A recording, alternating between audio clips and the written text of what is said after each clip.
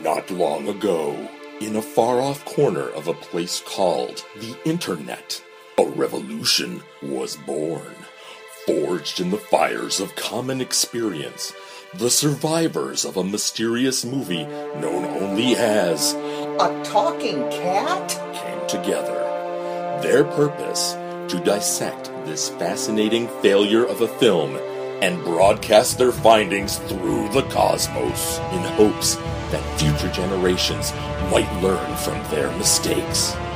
Some would call them heroes, others would call them mad, but despite the grueling road ahead of them, the group would take up this Sisyphean task and become a talking cast? Are they adventurers, sinner as a savior's or are they demented, love the punishment? I can't be sure. But one thing I do know is that the mission here to force to make you laugh so hard that you'll be pissing on your kitchen floor. Hello everybody, and welcome back to A Talking Cast, the A Talking Cat podcast that nobody ever asked for, but we're bringing it to you anyway. I am your host, Dylan Reed Miller. I'm Gigi Launchbot. And I'm Claude Myron Goozer. Today we are tackling minute 2301 to minute 24. Oh man, it is an action-packed minute. See, you're being sarcastic, but... Yes, I am. Well, our minute begins with Duffy walking over a little garden boundary that is the same shot from the beginning. Mm-hmm. It's a classic. It's a continuation of a shot from the beginning. Mm-hmm. So Duffy walks, there's some uplifting music. In quotation marks. Marks. Nice MIDI music. Some little piano. The mom walks one way, the daughter walks the other way, and then we get a lovely phone conversation. Did it strike either of y'all that the mom is strutting a little bit? It just struck me that she had this kind of strut into the hallway. And then she's out of the scene. Once more, we have a character who enters and disappears. She probably has like cheese puffs to make or something. Come on. So many cheese puffs. But we're in the kitchen, and she doesn't stay in the kitchen. So if she is making cheese puffs, why is she doing it in the basement? She's going in the other room to drink, I think.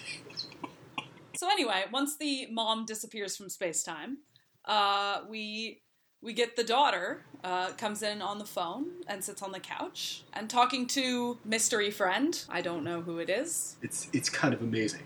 Yeah. This moment really fascinated me. I mean, I've been talking about how the other moments like really grabbed me, but this one, it's basically 20 seconds, like a straight 20 seconds of I know.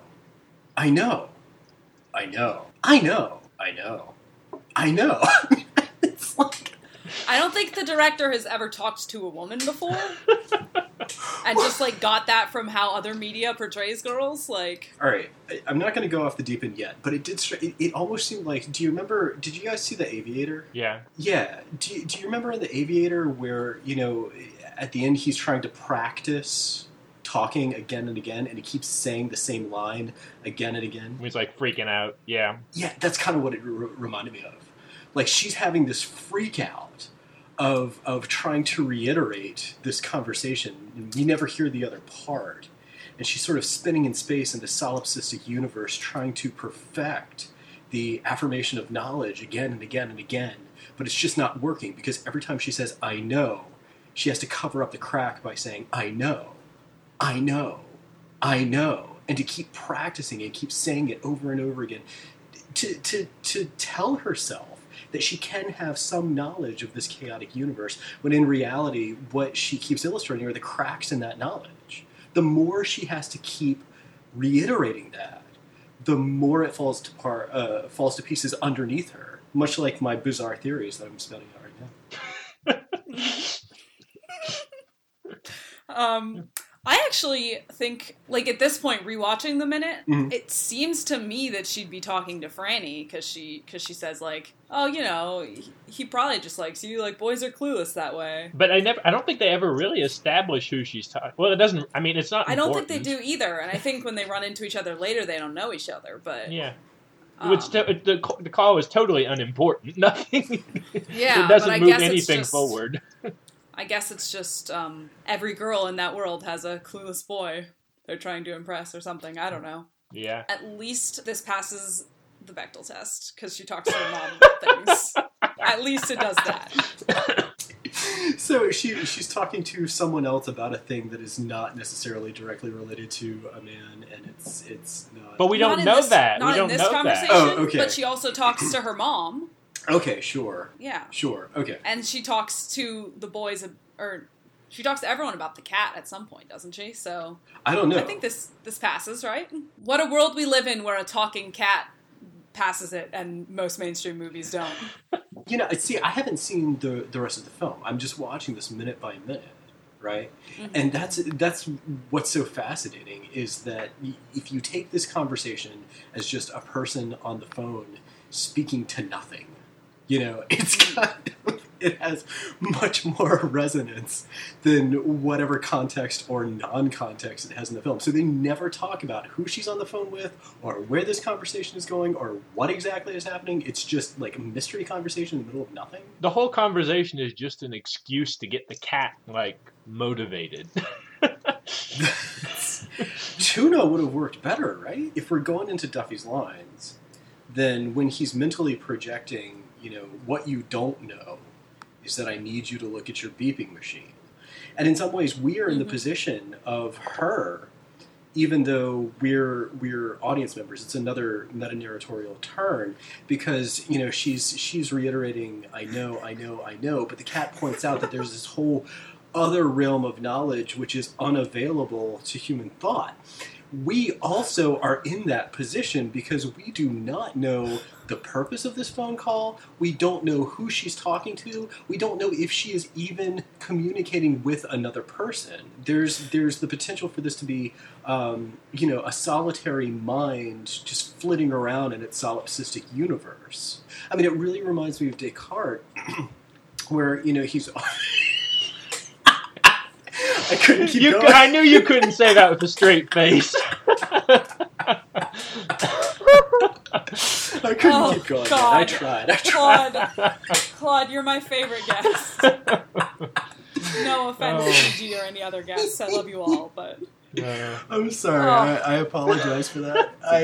Jesus. You piled it a little too deep there and it collapsed. Where I was going was to try to see if the cat could be interpreted as the Cartesian demon manipulating the mind in space, trying to convince it that it is experiencing something when it is not experiencing that. But, so she's on the phone for however many long and Duffy interrupts her.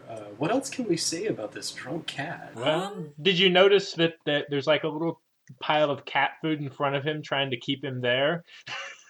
And also how filthy everything is. Yeah, they need to clean that kitchen, man. Yeah. It's I'm looking at the pause screen right now, and it's oh my god, just look at that door and that floor. Well, I was wondering about this. Okay, y'all did a little more research on this than I did. They're filming in actual locations, right? People's houses, or I know that the rich family's house is a house that he films in a lot. Right. So it's a real house. This other house, I've only watched 2 others of his movies, and it showed up in both of them. It was also in A Magic Puppy and Bigfoot versus D.B. Cooper. Okay. This house was in both of them. I've seen A Magic Puppy. I don't remember this house, but I was probably pretty drunk, so... So you saw this house show up in a couple of the other ones? Yeah. Okay. Was it in the same state of filth? Well, they only showed the exterior of it on those. Oh, okay. So both locations are reused often by the director. Yeah. Would you say that those locations add to his style? It's a Tarantino-esque trunk shot in location form. Well, shirtless twinks are still the overarching, Yeah. It's the aesthetic of his movies is shirtless twinks. Yes. See, all right, that's getting into weird territory. Who doesn't love that? Well, that's getting into weird territory because if he's shooting around the cabin in the woods, wouldn't that, go for a more bearish aesthetic? That's not his thing, apparently. Okay, all right. It's pretty obvious. Yeah. So the cat tells her that he really wants her to check her beeping machine. Watching this out of context, that sounds so sinister. But he's been known to say things in a sinister tone that aren't very sinister things. So I think he just falls into a sinister pattern of speech sometimes. Okay. Well, he does. I mean, he's putting all these people together. We don't know it's for good. It may be for evil. The cat goes to telling her to check her beeping machine. All right, I know I don't want to extend too far beyond the moment, but why does the cat want her to check her beeping machine, and what is her beeping machine? Is that a euphemism for something, or is that... You like a sex toy or something? I mean, he has been known to creep on some of the women in the film before, so it's not impossible that, well, I don't think I want to tell you what she checks her beeping machine for. I think we should leave that for the next episode of A Talking Cast. So, unless you guys have any further thoughts. I've used up all my thinking for, like, the next couple of weeks. I'm done. All No, right. I think we pretty much covered it. You know, you got your one-sided phone conversation and your drunken cat. That's pretty much this minute in a nutshell. I have tried to find meaning in a talking cat. I think I've used up my intelligence for the next 5 years. Well, then we hope that you all will join us again next time to find out what is on her beeping machine. This has been A Talking Cast, episode 24. I've been Dylan. I'm Gigi. And I'm Claude from time to time. Thank you all very much for listening to this episode of A Talking Cast. If you enjoyed it and you want to stay up to date with our future episodes, please like us on Facebook at facebook.com/ATalkingCast or follow us on Twitter at A Talking Cast. Join us again next time, everybody. Bye! Bye. Minute by minute. That's so they'll be diving in to shed some clarity on this hilariously failed attempt. So grab a friend and crack a beer with them and listen in. The Talking Cast is about to begin. That was episode 24 of A Talking Cast, the A Talking Cat podcast that nobody ever asked for. Your host was Dylan Reed Miller, with guest hosts Gigi Launchbaugh and Claude Myron Gooser. Edited by Darren Husted. Music by Casey Trimble. Voiceover by John Kovaleski. Artwork by Josh Hollis. Executive producers Sarah Cantor and Darren Husted. Copyright 2014, all rights reserved. This podcast is not affiliated with Rapid Heart Productions. A Talking Cat is owned by Rapid Heart Productions. No infringement is intended. For the memory of Charles Harris.